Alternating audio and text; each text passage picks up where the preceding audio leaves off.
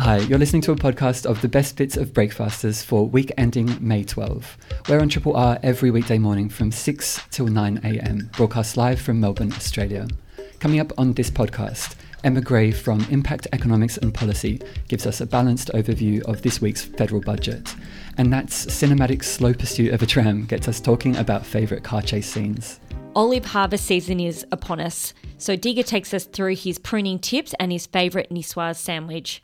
Supreme Queen 2023 and Miss First Nations, Cerulean and Elaine join us in the studio to talk bottomless brunch and death drops, and we unpack the laundromat index and the uncertainty of buying a second-hand washing machine.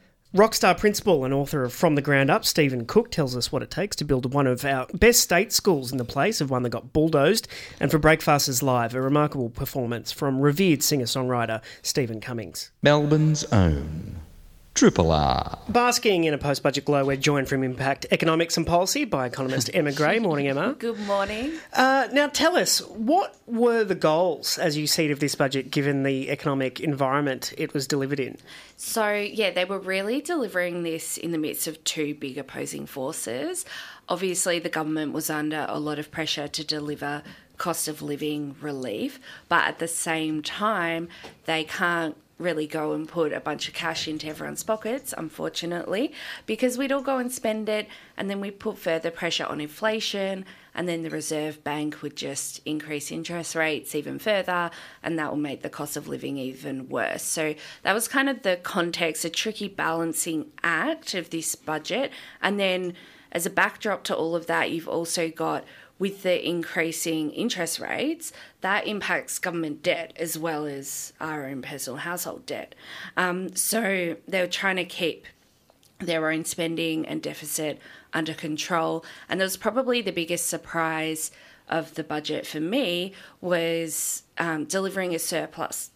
So what does that mean? That just means that this year, this financial year, the government are expecting to be bringing in more money through the door in terms of taxes and other revenue than they are expecting to spend through like income support and other regular spending. So that's a good thing, because that kind of means more money in government coffers, more ability to spend. It's not really happening for good reasons, though. It's happening because of inflation, and so that's kind of increasing certain tax takes, and also because of the war in Ukraine, and that's limiting supply of commodities, and that means that we in Australia can export our commodities for higher prices. So the Australian government bottom line has actually kind of benefited from that in a sense. But unfortunately, this surplus is probably short-lived, just because there's more money coming in the door than going out for this 1 year doesn't mean there's no debt. There's still a lot of government debt that needs to be paid off. And so that's still there, and will probably return to deficits as soon as commodity prices fall back again. The old difficult second surplus. Yeah, and so they have tried to potentially get that golden goose, so that second surplus, by making some tax reforms to try to rebalance that longer term, what's going out versus what's going in. And so don't worry, they haven't touched income taxes, although I think a lot of people did want them to touch those stage 3 tax cuts. Not this time. We might see that next budget, we'll see. But the tax changes they did make, getting more tax out of big gas projects through some reforms to the petroleum resource rent tax. So that's kind of a super profits thing.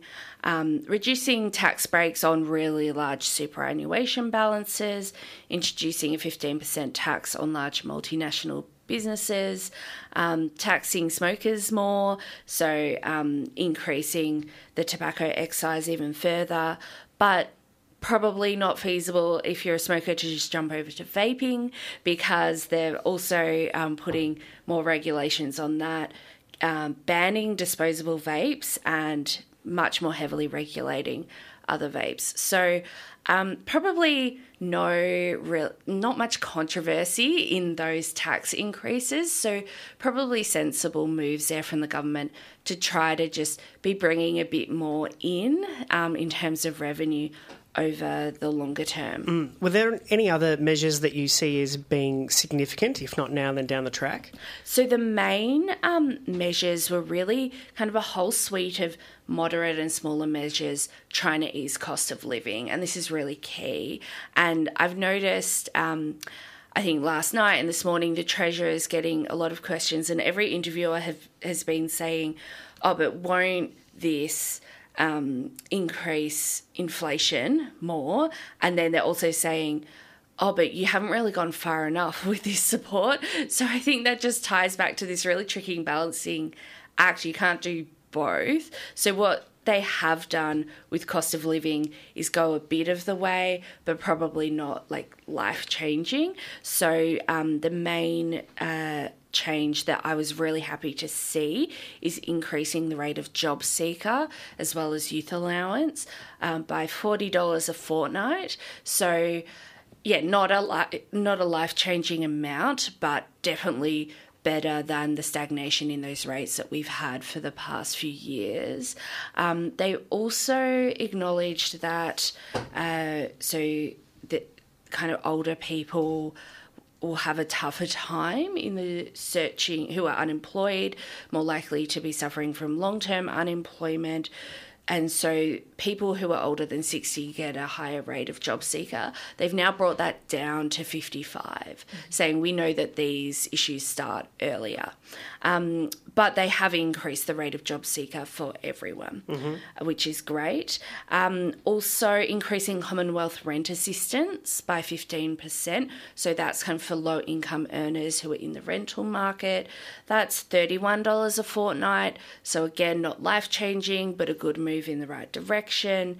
Also increasing not the rate of single parenting payment, but the amount of time you can receive it for. So it used to be once your youngest kid turned 8, you stop receiving it.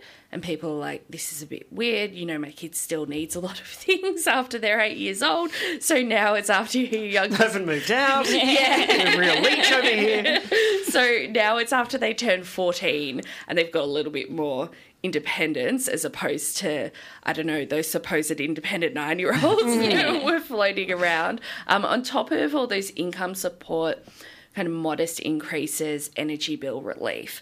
So up to $500 in energy bill relief for pensioners, veterans, concession card holders, people receiving government support payments, and then also up to $650 in energy bill relief for small businesses. I think we do, probably rightly so, talk a lot about households and cost of living pressures on households, but that's also really starting to bite small businesses. So that energy bill relief for small businesses as well as for households. Is there any movement in aged care? Yes, there is. So a few months ago, the Fair Work Commission said, okay, aged care sector, you've got to increase your kind of award wages. So that's kind of the minimum wages that everyone has to be paid. You've got to increase those wages by 15%. And I think a few weeks ago, we actually saw an aged care centre go under because they said, this 15% pay rise that's going to happen on the 1st of July, we can't afford it. And so we're going to close our doors because we're not going to be able to wear that. And so the government has come in and said, okay, well, we will try and cover that 15% pay rise, which I think makes sense because it is a largely publicly funded sector. And so they're saying, well, instead of that 15% pay rise coming out of your existing funding, we're going to try and cover that. Now, 15% pay rise potentially sounds like a lot. I'm sure we'd all be pretty happy with the 15% pay rise ourselves, but I think it's just important context to know that aged care workers on average earn 24% less than the average Australian worker. So they're still going to be earning about 10% less than the average Australian worker. So it's not like, oh my gosh, all these aged care workers are going to be flush with cash. Again, this is a great move in the right direction, but there's still some way to go. Unfortunately, there's now some concern that this might pull other workers away from other low-paid care professions like childcare. And so we asked, this was announced in the October budget, there is some improvements to the childcare subsidy, making it cheaper and easier for a lot of households to access childcare from the 1st of July this year. But now there's a bit of concern. Aged care workers are getting this wage improvement, which is great, but what if that just pulls people from other care sectors? So I think this is a step in the right direction, and hopefully over time we'll see a bit more across the broader care sector as well. Oh, I was just going to say, and there was an unexpected boost in Medicare as well. Yes, so that was the other big move, trying to get at that cost of living relief. And so that's really to do with bulk billing. So there's been a big drop-off in the rates of doctors who've been bulk billing, and that's really concerning, particularly while so many people are struggling with their finances.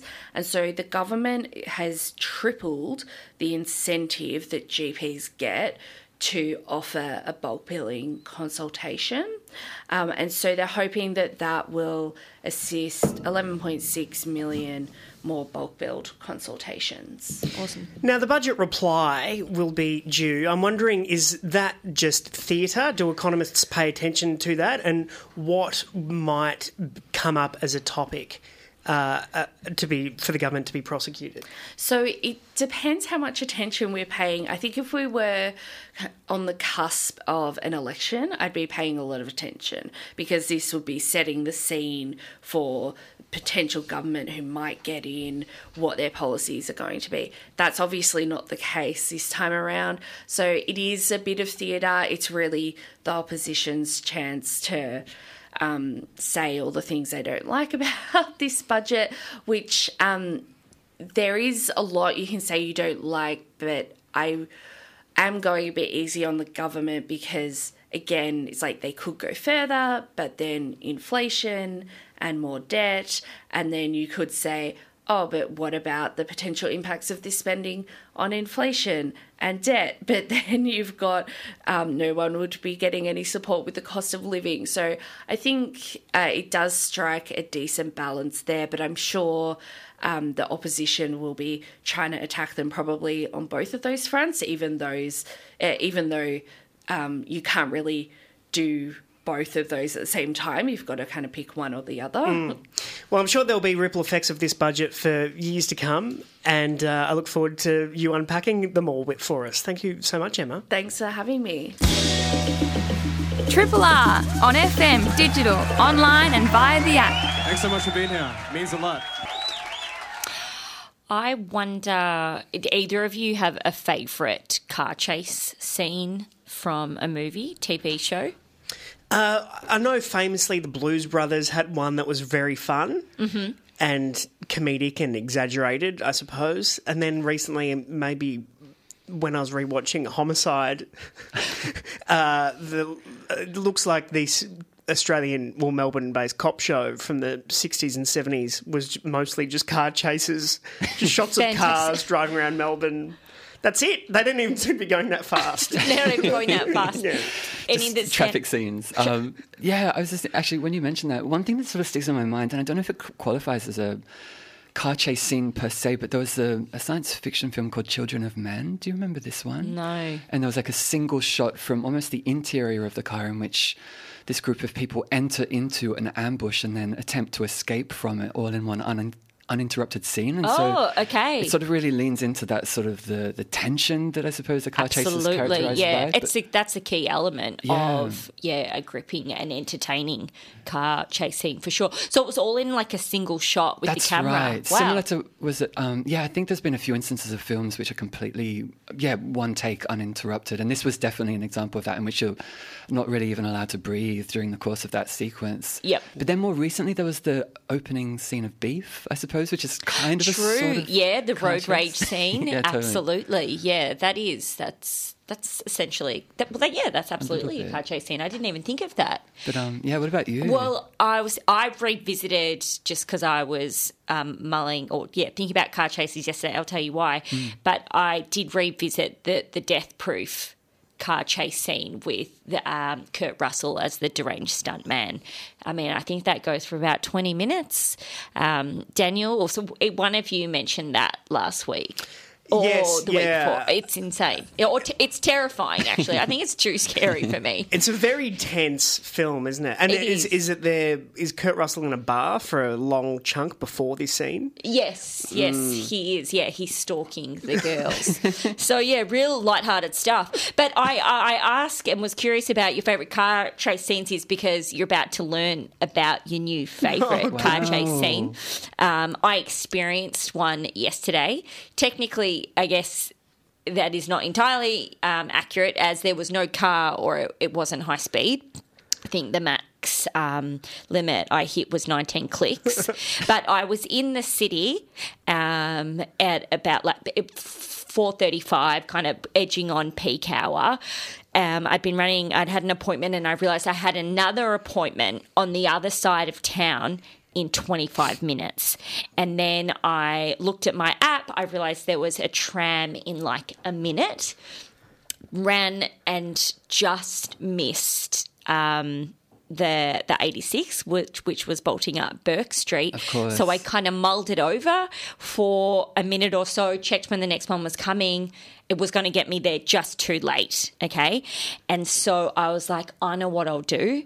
I jumped on an e-scooter. Nice. Did you? Yes. So unlocked it. Oh, where's the app? Like clicked it, scanned the barcode and was like, I'm going to chase this tram down. If I can just get ahead of it, it's definitely going to get some lights. Like it's going to be fine. You just needed to get far enough that you could clear the tram with enough time to park the scooter and jump on the tram. Yeah, exactly. Amazing. So at this point, I couldn't see the tram, but I was like, I feel like it's just up the hill. Bit of a slow start, went to scan the first scooter. No, it's out of action, it's charging. Run over to the next one, and then I'm off. I'm burning up Burke Street. I'm up, I was cutting up through the city. And then there's a while a few kilometres where I can't see the tram, but I finally get a visual maybe like halfway through, 3 Ks in. I was like, I've got it. Yeah, a bit of weaving. A ray of light for our hero. Yeah, which is a key kind of element as well of a thrilling car chase is really seeing some expertise and impressive manoeuvres on the road. So I was really mastering that fusion of pedestrian and road Of course, there's rules. the functional element of a car chase, but there's also the visual spectacle. Exactly. You weren't neglecting that. Up and down ramps on the scooter, my hair's kind of blowing out of the helmet, the ill-fitting helmet. But you're really reading the flow of traffic, cars, absolutely, the architecture. It's all mapped in your head before you. Yeah, exactly. I'm seeing it like a game. I've never been more focused. Like I'm quite a flighty, flippant person, but if you saw me yesterday on that scooter, you'd go, wow, who is she? I'm riding up a fusion between pedestrian lights and traffic lights. Halfway down Smith Street, get a visual of the tram edging closer and closer. But it's a slow chase. Yeah. I mean, I'm hitting 19 clicks. And then I'm moving up, I say I'm about 100 metres from the tram towards the end, and then the scooter hits its maximum radius from the city. No. Can you believe it? I can't. That's all right. Grab my phone. You got to lock the helmet back onto it. You got to take a photo. And at this point, I can see. So I park up the scooter, and then this point, I see the tram. Maybe 100 meters, kind of pushing through some traffic. It's kind of gone into a single lane. I run from under.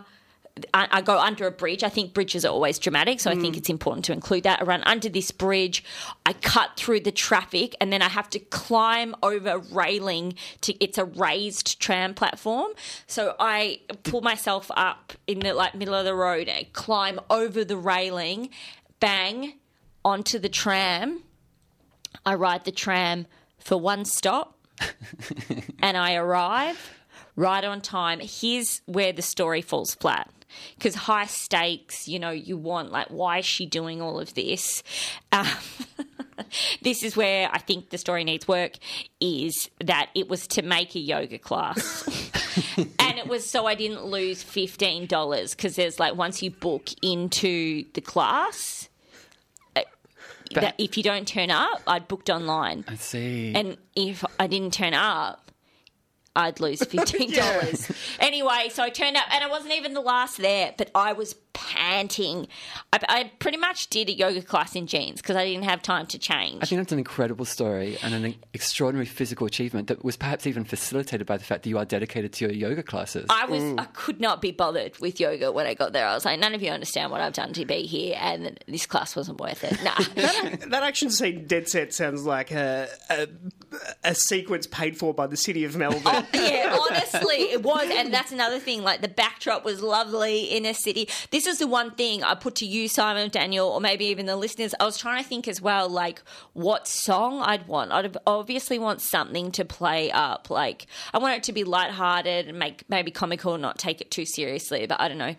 Any kind of thoughts? Maybe you don't have to come up with an answer right now. I mean, one of my favourite sequences of all time in a film, I think it's the most feel-good piece of cinema ever, is Frances Ha running through the city, Mon Love. I don't know, something of that kind of tone. I see. Not too sort of intense or dramatic. Yeah, but maybe more. That does lack a bit of drama. That is a little bit too feel-good. But Birdman was a whole long sequence. Remember? Oh, yes, that was just a single shot. Very percussive. Yes, definitely not something as tense as that, but of course it's incredibly important to build the tension. But yeah, something a bit light and playful as well, to kind of really highlight and accentuate the fact that I'm on an e-scooter. Triple R. Dirt, dirt, dirt. It's where you grow your plants. Dirt, dirt, dirt.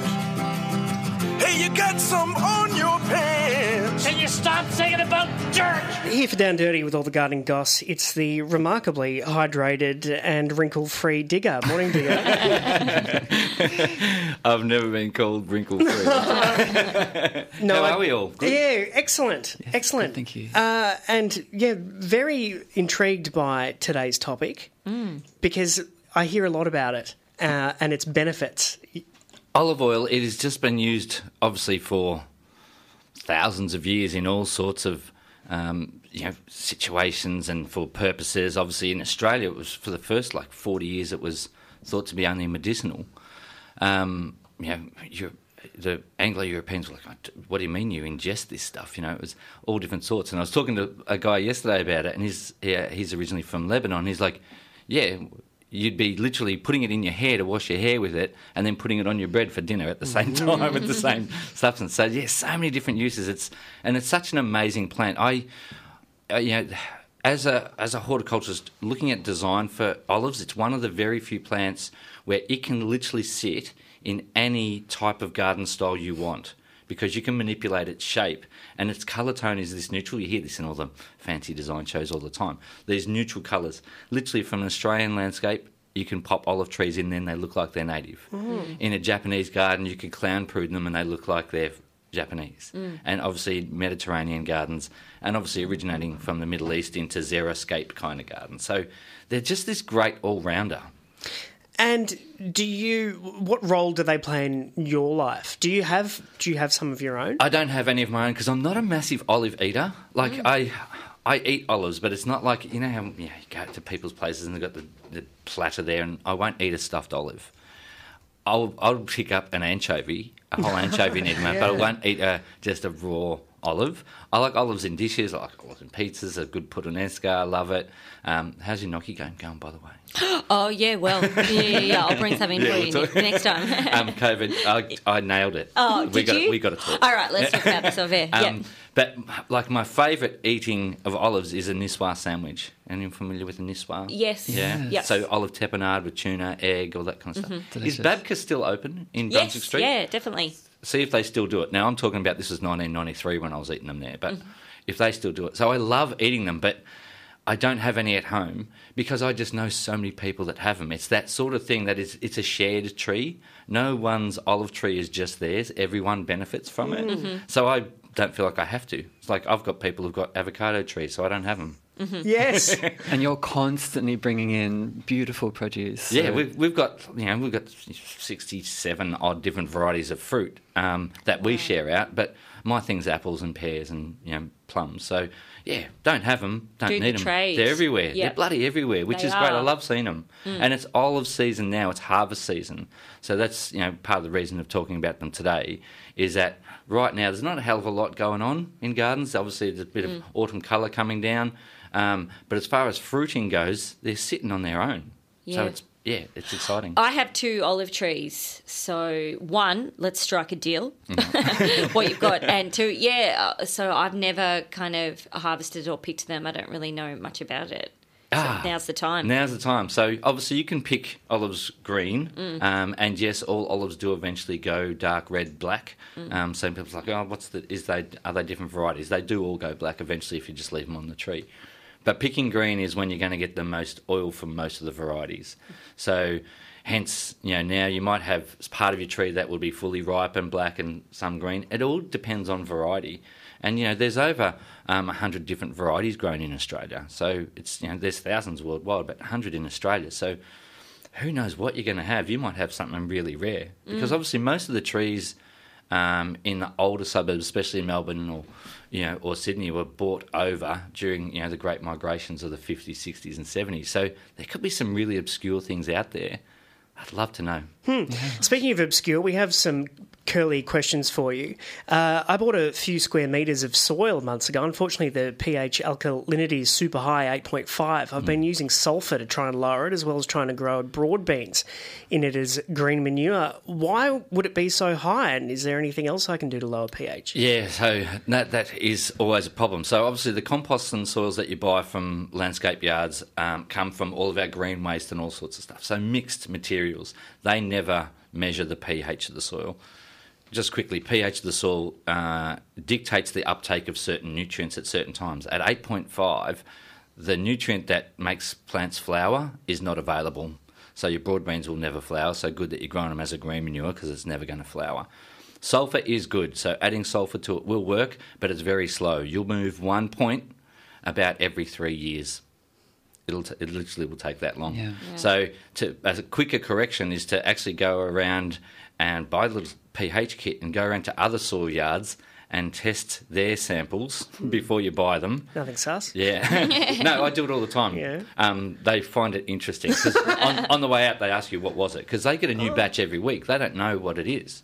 Everything's changing every week. So if you can find something that's highly acidic and then blend it with the alkaline, you'll end somewhere at neutral. Excellent. That's excellent advice as always. There's another caller here who is mentioning a previous house owner put down 3 layers of black plastic in the garden, and apart from compacting the soil and turning the worms grey, could it be the cause of fungal infections in my native shrubs? Absolutely, yeah. The soil is sweating and not breathing. Soil is a living, breathing thing. So without that air, that's what's causing the fungal issues. 3 layers, that's a pain in the ass. You're going to have a working bee for that one. Do you have any intel on bitterness in relation to olives? Yeah, it's all... what's the chemical in it is oleoropin and phenols, and that's what causes the bitterness in all different olives, and they have different percentages of that. And that's why we have to brine them. So brining them and bleeding them and all those kind of things is what leaches those bitterness out. But that's also where the nutrition is. So, Excellent. We have another text mentioning about Ceres accepting donations of olives to be processed into goods, and they say Anya Ceres. And it was actually a coincidence because we were going to talk to you about an event which is happening there as well. That's right, yeah. So 21st of May is the Olives to Oil Festival at Ceres in Brunswick, just around the corner here. So it is people who have all sorts of olives but don't have the facilities or equipment to do the oil pressing. So if you look on the Ceres website, there's 4 different drop-off locations. So get onto the website and you book a drop-off. And so there's Brunswick, Preston, Oakley and Newport, from memory. Drop off your olives and then head on down to the Olive Festival on the 21st of May between 11 and 4. And there's pruning demonstrations, all different sorts of stuff. It's everything to do with olives. So it's in conjunction with 3,000 Acres, who are an organisation who look at the greater community and how we can use public spaces for growing food. And then the whole idea is after the festival, in about 3 weeks' time, once everything is pressed, you then return back to where you dropped off your olives and you collect your olive oil. Amazing. Wow. And So, great community event. it does, and it speaks to that sort of that shared communal aspect of olives that you were talking about before as well. Yeah, because they're great croppers. They produce a hell of a lot of fruit, but it's, being a drupe, and a drupe's a fruit with like one stone in the middle, they're difficult to handle and difficult to do. So not everyone's got the equipment, so great community initiative. Can I ask a deeply layman's question about olive virginity? Can you unpack some of that for me? Olive virginity. Well... so there's 3 types of oils. So you've got your extra virgin, which is the first press, and then you've got your virgin oil, and then you've just got your standard olive oil. So it's about how fresh the fruit was. So they give it one squeeze, essentially, and then another squeeze, and then the last squeeze. So that's how you get the extra virgin. And what's the general ratio of, like, how many kilos of olives to oil? Usually, depending on variety, but somewhere between 8 to 10 kilos of olives to get 1 litre of oil. Okay. And any quick, like, pruning tips as well? So, harvest season, just so you can shake, but if you look at the wood of what the olive is sitting on right now, out on the tips. Essentially, if you prune the olive off, the new growth that comes from that is what will produce the fruit in 18 months' time. Okay. So it fruits on 1-year-old growth. Okay. So if you do a hedge, and you do a hedge every year, you'll never get olives. You've got to thin it like a hairdresser. Okay. I think I get it. So it fruits on last year's new growth. Okay. Excellent. Write that one down and sit on that for a while. It fruits on last year's new growth. Amazing. How complex does pressing get? It's too complicated for me, and I don't have the attention span to do it. I love seeing it done, and I'll go and watch for about 20 minutes, and then I'll go and figure something out. There was also a question about figs. Is now a good time to prune my fig tree? If the leaves are dropped, don't prune any of your deciduous fruit trees until they've dropped. It's too late to do summer pruning techniques, and it's too early to do winter pruning techniques, so hold until all the leaves are gone.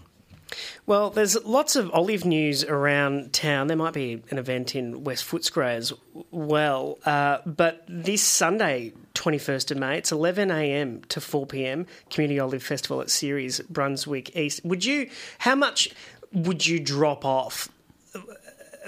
What's the bare minimum, do you think, to drop off? Well, if you want to get a litre, it'd be 10 kilos. Yeah. So, but have a crack. You're bound to know someone, and I'm sure I'm going to start some shit here. But there's a lot of trees wild around. Yeah. trees hanging around over fences and all different sorts of stuff. I don't think you'd go. Dicker says it's okay. Yeah. There's if a it's lot hanging of... over a fence, it's free game. There's a lot of nature strips as well, I find. Yeah, absolutely. Yep. So that'll be the person, they'll be looking through the window at you. That's for sure. Yeah. So just quickly, what are your top 3 communal trees? If you go down to Darebin Parklands, there's a few really old gems, Olea, Europa down there. Okay. All right. Watch Great out. tip. All right. It's Olives to Oil. It's taking place at Ceres this Sunday, 21st of May. Digger, thank you, as always, for all your expertise. Pleasure. Triple R. Miss First Nation and recently crowned Supreme Queen Cerulean plus Noongar drag queen Elaine Open are combining their considerable and fabulous forces as hosts of the Bottomless Drag Brunch this weekend at Mabu Mabu and Fed Square as part of the Yirramboy Festival. It's the first time ever drag extravaganza that promises indulgence, mimosas and filth. And to tell us about this day of decadence, the performers join us now. Welcome both of you to Breakfasters. Good morning. Good morning. Hi. Hey. It's me, Cerulean. It's me, Elaine, girl. Now, how far back do you two go? Oh, back as our ancestors. A few years. It's our first time working together, really. Yeah. I moved to Melbourne in like mid 2018. So Elaine. Elaine was like one of the first like people that I met when I moved down here, which is cool. Awesome. And you've been busy this year in Boy together as well, haven't you? Very busy. We just got off doing a run of Luvium done by another queer artist, Stone Motherless Cole, over the weekend. So Can you tell us about that experience? Long. It was long, but it was an amazing performance, talking about decolonisations, First Nations arts, and doing it from a queer perspective. And, we've got our Cerulean was playing our doctor and singing for us and stuff, and I was one of the automaton clowns.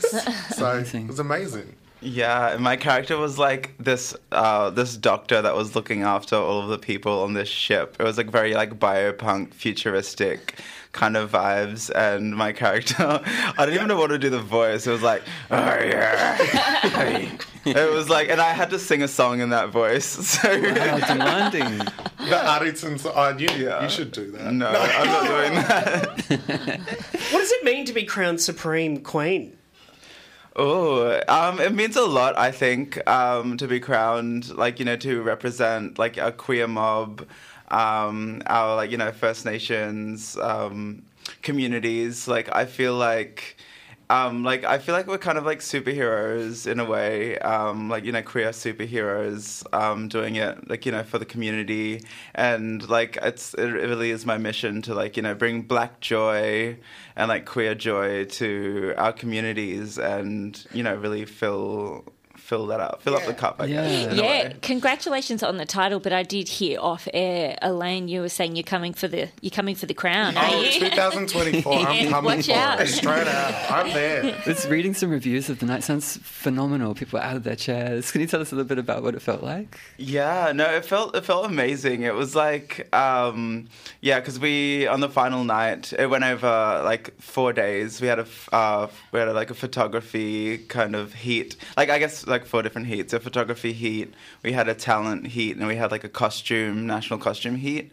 And the final night was like the night where we got to bring ourselves and what we do as like drag artists to, you know, finally put that on show. And yeah, it just felt amazing. Like the crowd, the energy was amazing. Elaine, were you there? I was there. I actually broke glasses. We chipped over a table when Cerulean won. Like, anyone from Nam was there, and we were screaming the loudest, and we basically broke our voices. So the 10-hour drive home, I was like, I'm not talking to him. No, I can't. No voice, no more. It was so awesome. Surreal. It was amazing. Yeah, it was very magical. Are you two foodies? I mean, Mabu Mabu's special. What's your relationship with food? I ain't this size for no reason. Okay? I'm from Perth, so we don't have food there. We have mining towns and beer. That's what we have. So over here, I'm eating out constantly and finding new places. So amazing. I can't wait to eat that pumpkin damper and stuff. Oh. Yeah. Definitely. Yeah, myself, I'm actually vegan, but when it comes to Mabu, you know, I might just... Bend some rolls. Get something a bit different. No one saw. Get something not vegan. Hey, do you have free reign? Is it going to be chaos? What do you anticipate? Complete chaos. If everyone knows Elaine, it's always chaos. I think Elaine's bringing a little bit of, like, you know, churchiness. You know, she used to be in the church, so she wants to bring a little church back. Nice. Yeah. Will Elaine be cutting anyone off despite it being bottomless brunch? Oh, I will. I will cut you off. If there is one bottle of tequila left, that's mine. Yeah. And I might share with Cerulean, but you will be cut. How big does brunch loom in an artist's life? Or your lives? Oh. Well, I mean, really indulging in the day. It's fun, isn't it? I love a brunch on a Saturday. Like, don't get me wrong. Anyone knows me. I'm at, like, a certain restaurant in Collingwood on a Saturday eating chicken and waffles. And then I spike my lemonade with that vodka and stuff. Through the afternoon with this spiked lemonade. Yeah. Like, I think that's every gay person, every gay community. Like, brunch is life. We created brunch. Is that so? I believe it. Sex and the City didn't do it. They took it from us, so we're claiming it back. It's going to be such a beautiful celebration. Of course, incredible food, as you say, like a sense and a spirit of gathering and relaxation. But I suppose also there will be some performances as part of the event as well. Can you tell us a little bit about that? Yeah. So we're going to put on a bit of a show with it as well. We're both going to be hosting the brunch. And yeah, it's a really fun vibe. I love performing in spaces that aren't stages because it kind of, you get to like look people in the eye and really like play around with people. And it's honestly really, really fun. Excellent. I like to intimidate some people, especially like you know, you get the wives that bring their straight husbands and stuff in there, and they're like, he's like, I don't want to be here. And then she's kind of like, he doesn't want to be here. Do something. And then you just kind of like go and then like just stroke his neck or something. It's like, hi, daddy. And then like, he's just like, oh, God, get me out of here. Do you know, can you read when someone's maybe flexible, like that, don't take that the wrong way, when you might turn someone who seems resistant, but it's like, I've got you. Oh, no, definitely. I live for it. I used to do drag bingos and drag trivias all up and down the Pilbara region in WA, so we get the minors and stuff. Oh, it's so fun doing them. Yeah. Because they're just like, oh, God, Vanessa, why did you bring me to this place? And they look over at me and they're like, what do you want? I'm like, yeah, you come over here. I'm going to dance with you. And then I'm stuck dancing with them for like 5 minutes and they're like a dead weight. They're like, I don't want to be here. So I'm going to find someone and do that. Maybe the mayor's husband or something. Like, get up here, man. That's why. What are they wearing high vis during these shows ever? Back when you were doing that? Oh, yeah. I had some blokes that would get straight off the mines and like, you know, pop home and they'd be cracking a beer and stuff and their wives are like, get up, let's go. You're driving and we're going to this brunch, me and the girls. So I'd have boys in high vis. I've had boys that literally got off the van and literally just walked in and they thought it was like the pub, but it's like, not the pub tonight. But do you see the scene growing as well? Like obviously with like Miss First Nations and stuff like that, do you feel like there's more kind of like First Nations drag performers coming out, performing, kind of showing their talents? Yeah. I mean, like, there's like a group of us, like the Motherless House, like a group of First Nations performers, and like a few others sprinkled about that. Were like, you know, I feel like it's one of my goals as well this year is to, you know, birth some babies, some First Nations babies as well, to really, I guess, saturate the scene a little bit more with First Nations drag artists. Yeah, amazing. What is you mentioned the stage and you like not having a stage sometimes. What is it about that, being on the floor with everyone? I like both, but they're very different. Like the vibe that you get is very different. On the stage, you can kind of feel disconnected, but you can still connect with people through eyes. But when it's like when you're running around, like people are like dancing with you, you're like, you know, they're vibing with you, and you can kind of just like look directly into their eyes while you're performing to them, and it just brings me so much more of a joy and gives me more energy. You know, in the same way that a crowd roars, like a single person could give me that energy as well. Well, be careful as well, though, in Mabu Mabu, no death drops with hot plates or knives behind you. I actually heard that last week when Cerulean performed at Mabu Mabu. She, you hosted with Queen Kong, and I heard she death dropped in the small space in Mabu Mabu, and I was like, I didn't know how she done that. Honestly, Mabu Mabu, like in the little area, because like the place is like filled with tables and stuff. And there's like a little area, and I don't know how she managed to like do a jump split, a cartwheel, like a dip, and I was like, I don't know how she managed to do that, and I'm gonna try it this time. I might break something, but I'll have the ice pack ready for you. This is going to be fun and possibly dangerous. So Cerulean and Elaine Open are hosting the Mabu Mabu Bottomless Drag Brunch at Yirramboy. It's Saturday, 13th of May, 2 to 4 p.m. at Mabu Mabu. Head to yirramboy.com.au. Are you going to prepare? Is there anything you have to prepare? Shave. You shave everything. It sounds like you should both stretch as well, if what you're planning. Yes, I need to stretch so bad. All right. Well, Cerulean and Elaine Open, thanks so much and great pleasure to have you in studio. Thank you so much. Triple R. I've had that Alanis Morissette's song stuck in my head ever since you referenced it yesterday. Yeah, right. Daniel, in regards to the thieves in Peru who accidentally stole only the right foot of a bunch of sneakers, which I really feel for them. I hope they can make it work. I mean, you put in all the work, you organise to rob a store, then these little details get you, so keep at it. It would be interesting, wouldn't it, to... Because I presume the shoes returned to their rightful owner. Because they were caught. Oh, were they definitely caught? I got the... Well, that's why we know that... No, not necessarily. Oh, they weren't caught. Because they had all of the... I mean, they obviously have evidence or, know that they were broken into. Yeah, the crime was committed. The crime was committed. In my mind... They weren't caught. In your mind, they were. Yeah, what does that say? I'm an optimist. You're a pessimist. Yeah. So you're an optimist because not really, but no, but they're in your head. They're on the run. They're having fun. They're having a laugh. They've got all the shoes, and you know what? They'll maybe try sell them anyway. Yeah. Oh, imagine. Yeah, they'll box them up and sell them out the back of a car, and then it'll just be a ripple effect, and then slowly just people will kind of surface into the community with two right shoes. Someone else's problem. Yeah, exactly. But that's what's been going through my mind. I'm glad we cleared that up.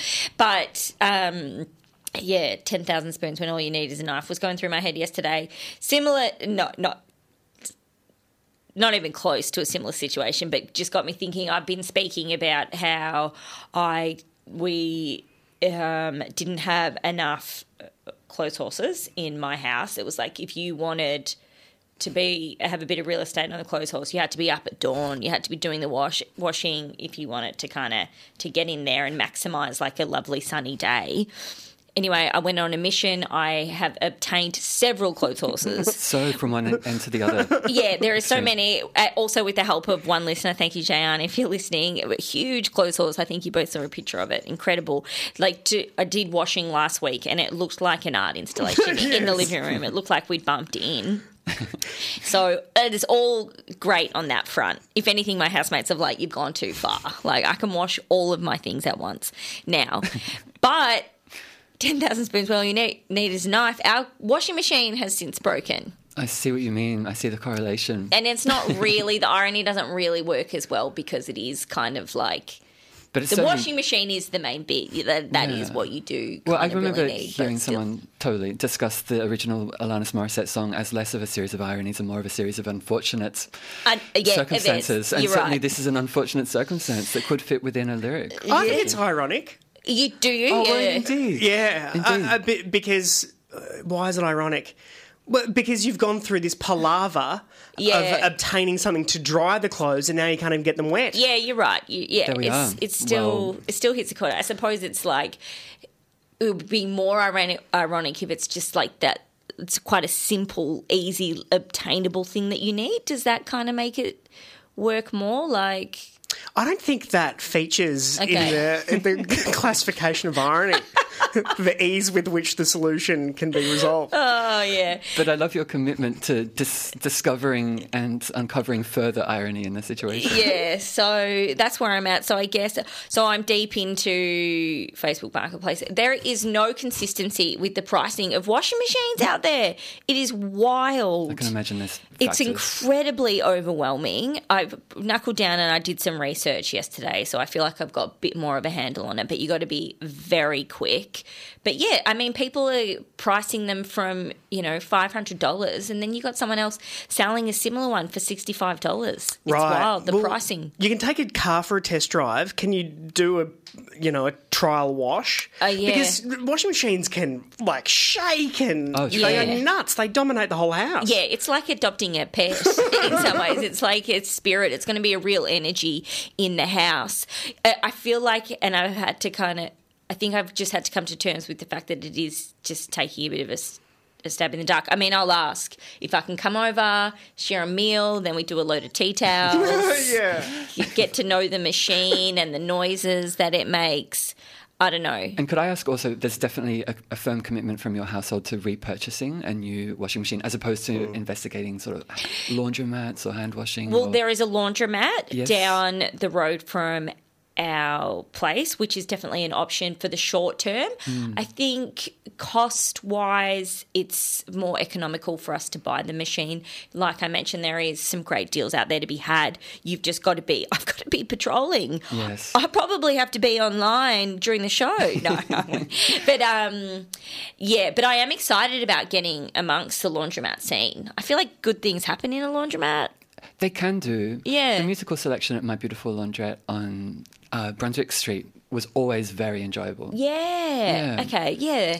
I feel like it's often a feature as well in like TV shows and movies. Well, there's lots of meet cutes in laundromats and stuff absolutely. like that. So I look forward to meeting some life-changing people. Yeah. Over the next couple of days. And then who knows? Maybe down the track you can have rain on your wedding day. Yeah. Triple R. Talking media at 6:45, and Nat, you've been in your clothes horsing hijinks. Yes. And I think there's a straight line between your clothes horse and the housing crisis. Oh, yeah. Naturally. So during the speech, his budget speech, Jim Chalmers said, "For too long, secure, affordable housing has been out of reach for too many Australians. So it's top of mind for everyone." Now, Michael Bachelard in April, or very late April, just about 2 weeks ago, had a feature that we didn't talk about in The Age about the Laundromat Index. Oh, I'm fascinated. And what it says about Brunswick's housing debate. Okay. And so there's this business owner who was looking to open a laundromat in Brunswick and did research and wrote a computer program and combed through census data for streets with high numbers of renters and students and young professionals and a low number of laundromats. And it spat out this perfect address. And they had a monopoly on it. But as they moved towards opening, there were 3 other laundromats suddenly popped up in the area. Wow. Okay. So this is in East Brunswick, and Sean said it was crazy, and this business is apparently one of almost 15 in the area, serving people he describes as space poor and time poor.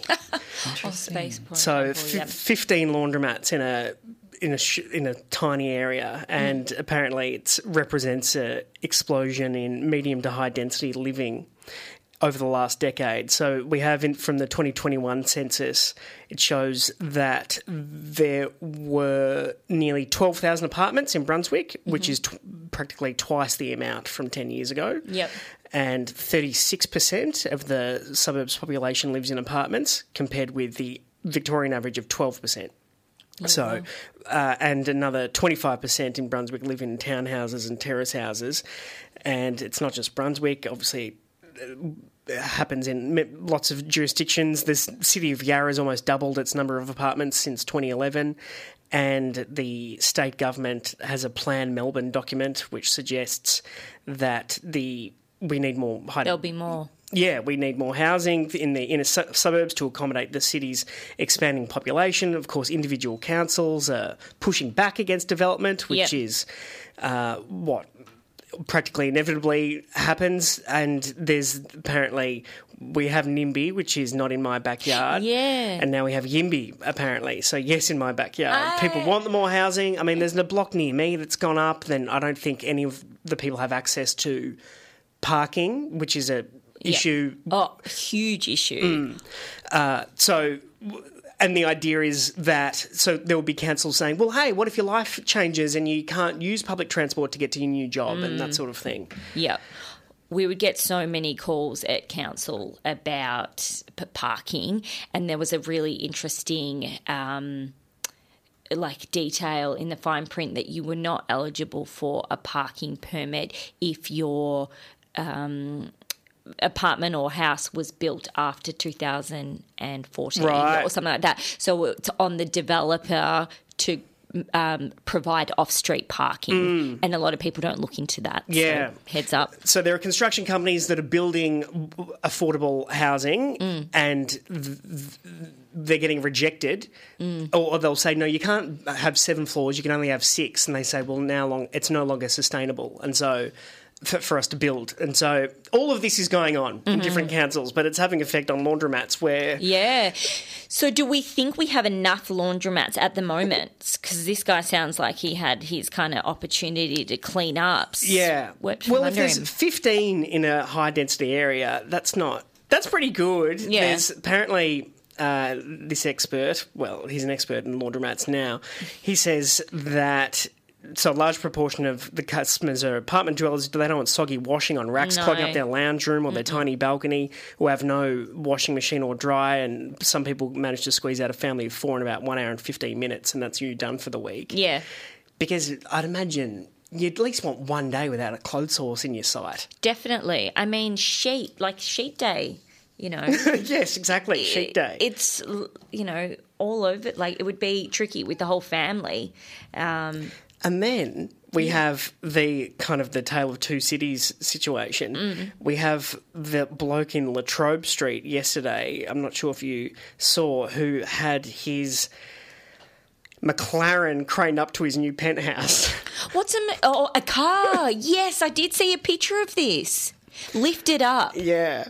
So he's a tech businessman investor, and so traffic stopped because he lifted his $3 million McLaren Senna GTR into the 57th to 58th levels of his $39 million investment in the Sapphire building near Carlton Gardens. So is it on permanent display at that level? So it's like Ferris Bueller's Day Off in reverse. That's what's happening. Wow. So he said, it's going to sit in the lounge room. I want to be the first thing you see when you walk into the penthouse. Well, where's he going to put his clothes horse? Exactly. So you'll see a car overlooking all of Melbourne. He says you can't drive it anyway. It's a race car and you can't register it in Australia. Yeah. And he said it's sitting collecting dust, so I might as well turn it into an art piece. Wow. Sounds like a cool guy. Yeah. Also, there was, I thought, an interesting response to your clothes horse situation as well about online reviews. Oh, indeed. Yes, that's right.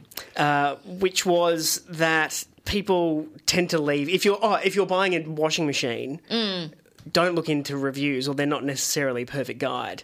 No. Because, why? Because only unhappy people write reviews. Yeah, it's true. I don't think I've ever written a review, but I've only thought about writing them when I've been in a complete state of rage. So they've got a point there. That's so funny. I've got 5 Google reviews published, and all of them are 5-star. Oh, well, that does not surprise me. I love that, though. But apparently, that's nice. Even though I've only submitted a very limited number, I'm in like the top 20% on Google reviews. What does that mean? Does that mean that people defer to your review? I don't actually know. I've never looked into it. I think I always sort of took it as a notification. It was prompting you for further action, you know, to kind of maintain activity in that They saw sphere. those stars and they wanted you to keep on writing. Yeah, and so whenever I leave certain places, they're like, oh, how was it? And I am often motivated to leave positive reviews. Do you do like a tagline? No, but yeah, you have the opportunity to do a headline. But I think I've reviewed like my dentists, a cafe that I go to in Sydney, and there's a couple of local sandwich And places are they genuine? If you don't have the sense that you want to give them 5 stars, will you review them? Probably not. I feel like I'm more inclined to leave a review when I'm feeling ecstatic about the experience. Okay. Yeah. So there is weight to your reviews. 100%. You're not just giving them away. Oh, certainly not. Okay, that's good to know. Yeah, very much so. I mean, I've reviewed... I'm going to more barbers or hairdressers that ask me for reviews, which is... Usually when you walk out, that's the end of the transaction. Yeah. But they're asking for reviews. Anyway, I wrote a review for a real estate agent because they asked me to, and occasionally I get alerts that it's been really helpful to people. Well, there you go. That's wonderful. Well, that's nice. Yeah. Also, a follow up on the shoe people. You're right. So they're still at large. Yes, fantastic with news. all of these shoes. So they've got 200 of them. They were, but I think the reason why. I suspected that, and this happened a week ago, but there is no update. Yeah. The reason why I suspect they'd be caught is because the local police chief said that with the footage and the fingerprints, we will be able to locate these individuals. Okay, yeah. So, look, it just could be absolute, that could be spin, and they're absolutely on the loose, and they'll never be found. An empty threat, yeah. That's right. Triple R. In 2006, Albert Park College saw its buildings bulldozed after a dramatic loss in confidence caused enrolments to plummet, resulting in only 6% of local families choosing the school. Fast forward to 2021, and the reopened institution has become a beacon of education to be voted Australian School of the Year. It's a trajectory documented in the new book, From the Ground Up, How a Community with a Vision and a Principle with a Purpose created a thriving state school. It's by Stephen Cook, who has over 4 decades of service as a public school teacher. And to tell us about APC's fortunes turning around and the leadership involved, the Albert Park College principal joins us now. Stephen, welcome to Breakfasters. Yes, thank you. Thank you for having me. Now, you've been through the ringer, haven't you, in the past? You've been at the ground floor of education. It's not easy to turn around a school. Tell us how things like this can go wrong.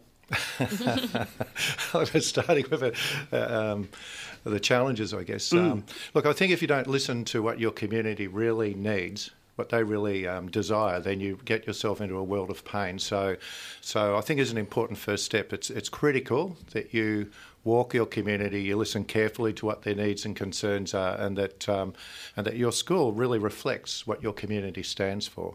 And what was Albert Park College like in 2006? Well, I think it's fair to say that it was a failed school. It was deeply riven, and the local community had abandoned the school. Less than 6% of the local students attended the school. And it strikes me that mediocrity is a theme that runs through, maybe pushing back against it, how it can maybe slip in and set a rot. What's your approach to excellence in education and mediocrity as a rule? Well, I think from day one, it was almost in our DNA, a focus, an absolute focus on creating what we would call a culture of excellence. And that's really aspiring to be the very best that you can be across the board, whether it's the physical build itself or in your day-to-day practice, in your approach to teaching and learning, just demonstrably being focused and passionate about being the very best that you can be. Can I ask, because you say in your book you had extensive consultation with the community in the lead up to kind of rebuilding the school, and you kind of had you arrived at your philosophy, I guess, of this approach to excellence. Like, what is then, once you have that in place, like what are some of the first things that you did or you felt was most important to enact? Look, I think underpinning everything are your core values, your core beliefs. When you stand in front of a group of people, it has to really resonate. It has to feel authentic to you and to the people that you're speaking to. And so, number one is getting really being clear about what your values are and being able to express that and share that with other people. And if it's, for example, around positivity is a core value for us. Really having that positive can-do attitude is really critical. Even symbolic issues are really important, like the attention and detail you put into a school uniform, how you physically present the building. We fill our school, for example, with beautiful art and sculpture. So a culture of excellence is not just about attitudes, it's about how you actually physically and visually present the school to your community. Having done the hard yards, are there any actions that you've implemented that you think can map on to other environments and you'd like to see popularised? Well, obviously, we've published a book because we think there's a message beyond our school context. We think this could be applied across any school, not only in Australia but globally. I think there are many elements that can be shared. Well, a good example is our approach to well-being, for example, which is a positive psychology model. So it's looking at how do you actually build resilience into our youth, into young men and women, and how do you make them more able to cope and survive in our world? So thinking of a really proactive and positive model that can be applied across every school in Australia is sort of our approach, if you like. So we really think deeply about what we want to be, and we implement it across the entire college, and we think about how it might be applied beyond our own community. Obviously, with everything you're talking about, your approach to education, the philosophy of teaching, teachers would be at the core of that. Absolutely. Yeah. Do you have an approach when it comes to recruiting and hiring teachers, or process or thoughts around that? There's a chapter in the book about it's who you hire, and I think this is really absolutely critical. There's no more important people in a school than the staff themselves. We have to really invest heavily in them. Even when we recruit, we look for that there is a really good alignment between our school values and their personal values. So, for example, we're passionate about the environment, environmental awareness. So we like to hear from people that we're hiring that we share that same passion. Then you've got good alignment to begin with. Secondly, we invest heavily in our professional growth and professional development of our staff. This is on a weekly basis, but also, for example, next weekend we have a 2-day residential conference. We take every single person with us, and indeed the theme of that conference is around building a culture of excellence. So investing heavily in the professional development and growth of your staff, selecting people who have their real alignment in values, and caring deeply about them. So you create a almost family environment, I guess, is really important as well. And is it true that families want to send kids to their local school? They don't really want to ship them off to a... Oh, absolutely. Think of the advantages, that idea that you can walk or cycle to school, that on the weekends every family is interconnected. You know where your kids are at any given time, and it's just such a wonderful model. And I'm pretty passionate about this. That if we can bring our communities together, if we can get everyone within our community all working together to create great public schools, I mean, it's such a wonderful outcome. I've had that experience in 2 different settings, and it really works, and it makes a powerful difference. I mean, the buildings were raised. Is there something liberating about being able to start from the ground, as you say, as opposed to turning a ship around with maybe some resistance? There are some advantages. It's certainly liberating because you really start with nothing. School does not have a name, an identity, a website, or you are absolutely starting from scratch. So that's a wonderful and invigorating challenge. And you can establish those base level beliefs and values and vision and live it from day one. It works the other way too. There's an enormous amount of, pressure plus responsibility that when you stand up in front of a group of people and you promise to deliver in a particular way, you really need to act on that, and otherwise you lack authenticity. And so in a way it's a wonderful pressure to have, and it's great to see it grow and develop and unfold over time. You mentioned about subjects becoming less intellectual and maybe dumbing down. What are the traps, maybe the well-meaning traps that can lead to a slide? Well, I think, as educators, we're here to help all students, and obviously in any given classroom, the most obvious students at need are those that need more support, perhaps in the literacy and numeracy area. But if we think more broadly about the sort of society we want, and we want a clever, innovative, creative society, they're the skills we really need to inculcate in our students. And I think we have too much emphasis on base level literacy and numeracy, not enough on the intellectual capacity of our citizens. And it's always been my experience that when you raise the bar on challenge, you get better results, better connection, better commitment from students. It's a much more powerful model. So we've always pushed into that space, in the way we develop our curriculum and the programs that we run. Everything we do, we attempt to be innovative, creative, new, challenging, always pushing the boundaries for our students. And I think that really works. And with technology as well, that's something you're passionate with, moving with the times. Wondering what kind of conversations happening with teachers around ChatGPT and AI and all of that. Such an interesting space. When we opened in 2011, they had just released the iPad. That in its wow. seems it makes me feel a little old, doesn't it? But if you put that into context, that how quickly technology is changing and how essential it is to our day-to-day life, whether you're ploughing a field or running a radio station.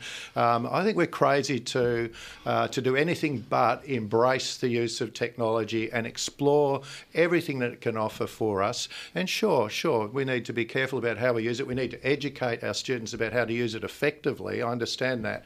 But we need to embrace it, because you simply won't have a job if you don't move with where technology is going. So it's a really interesting, really important space. Perhaps the difference is, and I referenced the iPad, it seems like the technology is moving every 2 to 3 years. It's almost every 2 to 3 months now. So it's a big challenge for educators, but an important one to meet. What's the most controversial creative endeavour or maybe ambition that you've maybe put out as a thought balloon that's received pushback?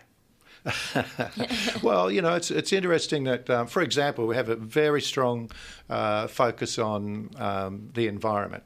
And so, should schools be exploring these sort of great, is it an ethical issue? Is it, for us, it's the single most important issue on the planet, and we need our kids to understand it and respond to it, and do that in a really intelligent way, because it's we can talk about the sharp tools of change here, building up costs for power, for example, or legislation, but it's really through education will make it the difference. So that's one area. Well, that doesn't sound controversial. What about putting kids in high street shop fronts? Well, yeah, we have an unusual model in the sense that we're not constricted by the four walls of the school. We have multiple campuses, including one on a pier, which happens to be the most photographed spot in Melbourne. So that's where I would have preferred the principal to be when I was at school, right down the end. Well, there's a great view from that space, so I wouldn't mind being placed on the pier myself. But that idea that kids move and walk across their community, they're part of their community, they're integral to the community, is really, strangely enough, can be controversial, but in fact it really works because they're so visible and they give so much back. We've got to remember that they're the sons and daughters of the ratepayers of that community, and they're the future. So we need to make sure they feel like they're part of that story. And one kind of last question for me is there any narratives in education that you think are outdated and that we need to kind of let go of? Well, I think we need to be moving to a more modern learning environment. I think that's pretty clear that if we look at 21st century capabilities, we're looking at high level interpersonal skills, high level teamwork, high level problem solving, being innovative in the way we think and work, and that should be reflected in the physical setting of the school. So high end use of technology, open plan learning centres, learning spaces that reflect the real world environment that they'll move to in the future. Are you Australia's Ken Robinson? I wish I was. He is my hero. Yeah. I met him once in Sydney, and I was very proud to stand before him and have him sign my book. So it's a great aspiration, but no one can replace Sir Ken. All right. Well, the book is From the Ground Up, How a Community with a Vision and a Principal with a Purpose created a thriving state school. It's by Principal Stephen Cook. It's out via Black Ink, and it's a great pleasure to meet you. Congratulations. Thank you. Independent Melbourne Radio 3RRR. It's that time of the week that we so look forward to. It's the Breakfasters live segment where we get to speak with someone and enjoy a live performance. And this week we couldn't be more thrilled and deeply honoured to welcome Stephen Cummings to Triple R. Of course, a musician who needs no introduction, but we do want to welcome you. Welcome, Stephen. Honey. Thank you so much for coming in. You are well known, of course, for all of your incredible work as a solo artist with Sports, your Countdown Award, and ARIA Award-winning singer and songwriter. And we were just talking before we jumped on the microphones about your Triple R program with Johnny Topper back to Independent. To Independent, that's right, went for about a year. Amazing. And of course, Johnny Topper, you can catch every Wednesdays on New and Groovy, but legendary Triple R broadcaster alumni back with us today. So thanks. That's right. Thanks. I'm looking at archive, 1981. Wow. What? With Johnny Topper. Oh, was it? Yeah. Oh, right. Who's, of course, still on the air. Yes. Absolutely. Well, we're thrilled to have you. And the occasion of this particular conversation is the release of an extraordinary album, 100 Years From Now, which came out last week. the fact in a statement around this album, it mentions that in March 2020 you suffered a life-changing stroke, and the new album is very much a product of that experience and the enthusiastic support of the community. You've described it as a very therapeutic experience. Can you tell us a little bit about the writing of the record? Yes, it was... well, it happened when I was flying up to Brisbane for a couple of shows, and with Sam actually, and as the plane came into land in Brisbane, I didn't know it, but I had a stroke. Indeed. But I could still sort of walk, albeit very crookedly. I kept thinking I was going to fall over and stuff like that.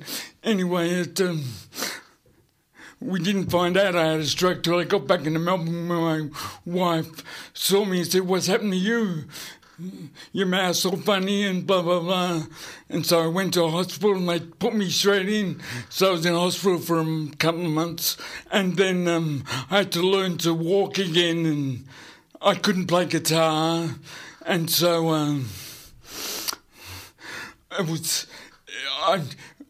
I sort of retired from music, and but the idea that I couldn't, with the therapy, I also had throat therapy because I wasn't breathing properly and stuff like that. So and doing that, I discovered I mightn't be able to sing again. And so that was a really depressing thought, just because it's something I've always been able to do. And absolutely, you know, I couldn't do it at all. So I was really good friends with Robert Gooch from I'm Talking Or Resident Airport. He's played in lots of Melbourne sort of groups, and he just and also my house was getting renovated at the time, so I was staying in a flat up the road from my house, and we go every day and record at the house that was getting renovated in my youngest child's old bedroom. And we sort of made the record like that, basically. And we used an engineer who had worked with Steve Kilby called Simon Polinsky, who'd done all more dance sort of records, sort of trippy sort of records. Absolutely. And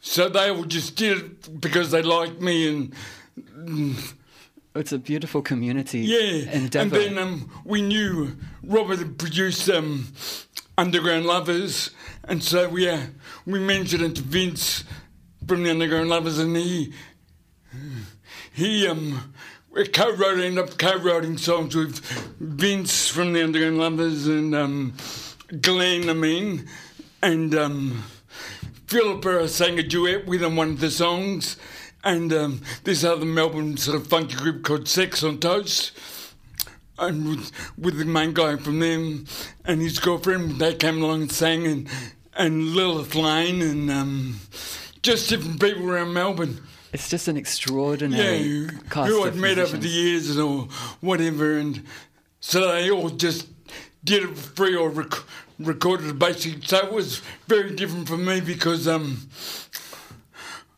always done everything myself, and now with this I was no longer I was just dealing with what they'd give me. Well, the results are just spectacular. Yeah, and as it turned out, it turned out to be really good. I really like it. But so it was a weird experience. Absolutely, and certainly, as you were just describing, an incredible family of musicians around you and artists who are kind of, realising this vision, and it is a very distinctive sounding album that explores sounds that are sort of unfamiliar to listeners of your previous records, and it is so rich in its arrangement. 100 Years From Now is the name of the album, and you're going to perform a song for us with Sam Lamond today. Could you tell us which song you've chosen? Yeah, I'm going to do a song I wrote with Graham Lee from used to be in the Triffids, and it's called Tired of Being Blue. Well, thank you so much again for joining us, listening to Triple R Breakfasters Live with Stephen Cummings.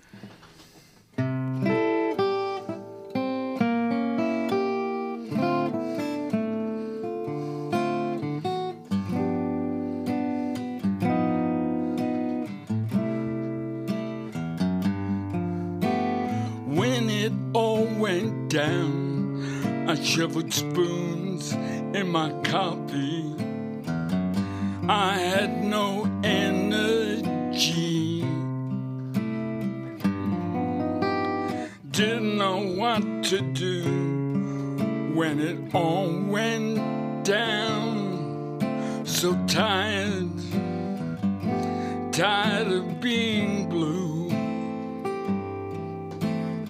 Drives me up the wall, acting in this way. That bird has flown, gone home alone. What am I to do? So tired of being blue.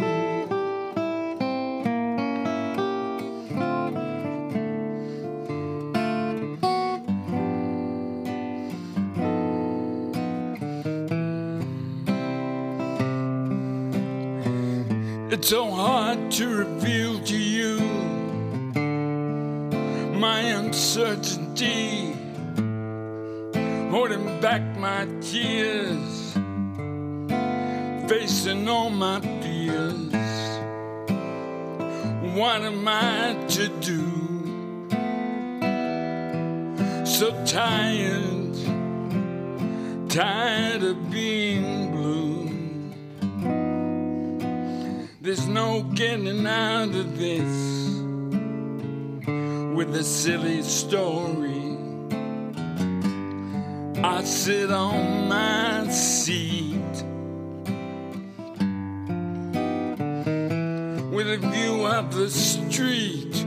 What am I to do? So tired of being blue.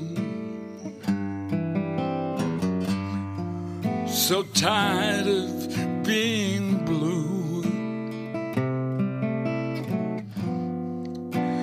Tired of being blue.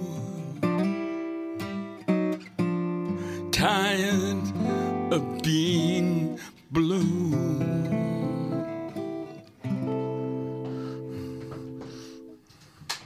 Thank you very much. Oh, wow. Just listening there to an extraordinary live in studio, Breakfasters Live with Stephen Cummings, Tired of Being Blue, which concludes, I believe, the beautiful record which you have just released, which of course is called 100 Years From Now, which we've been speaking about. A tremendous honour to have you with us, Stephen. Oh, thank you very much. And a huge thanks as well to Sam Leman, who has been with us today on accompanying a guitar, sounding stunning, and there'll be an opportunity to see you with the full band. Of course, we were talking just before about the amazing community of musicians around you. Yeah, I've got a lot of the people playing in my band for 2 shows, one at Memo on... I think it's the 19th of... Yeah. Oh, sorry, the 10th of June. Saturday, forgive me. Yeah, with Tanya Lee's on as well, supporting us, and one show in Sydney with... Lilith Lane supporting us on the 18th, a Sunday Arvo show. Beautiful. Well, that would be unmissable shows, both of them, and certainly tickets would be on sale now from the websites. But yeah, Memo Music Hall is the local one that's happening on the 10th of June. I think doors at 7 and showtime at 8 p.m. Been such a wonderful opportunity to catch up, Stephen, and congratulations on the record, which is just such a stunning piece of work. And any chance on bring back Two on a Pendant? No, I think Top was got enough to do, you know, without me. Excellent. Triple R. You've been listening to a podcast of the best bits of the Breakfasters, which is the Monday to Friday breakfast show broadcast live on Triple R from Melbourne, Australia. Feel free to get in touch with Breakfasters via Facebook, Twitter, Instagram, or via the Triple R website.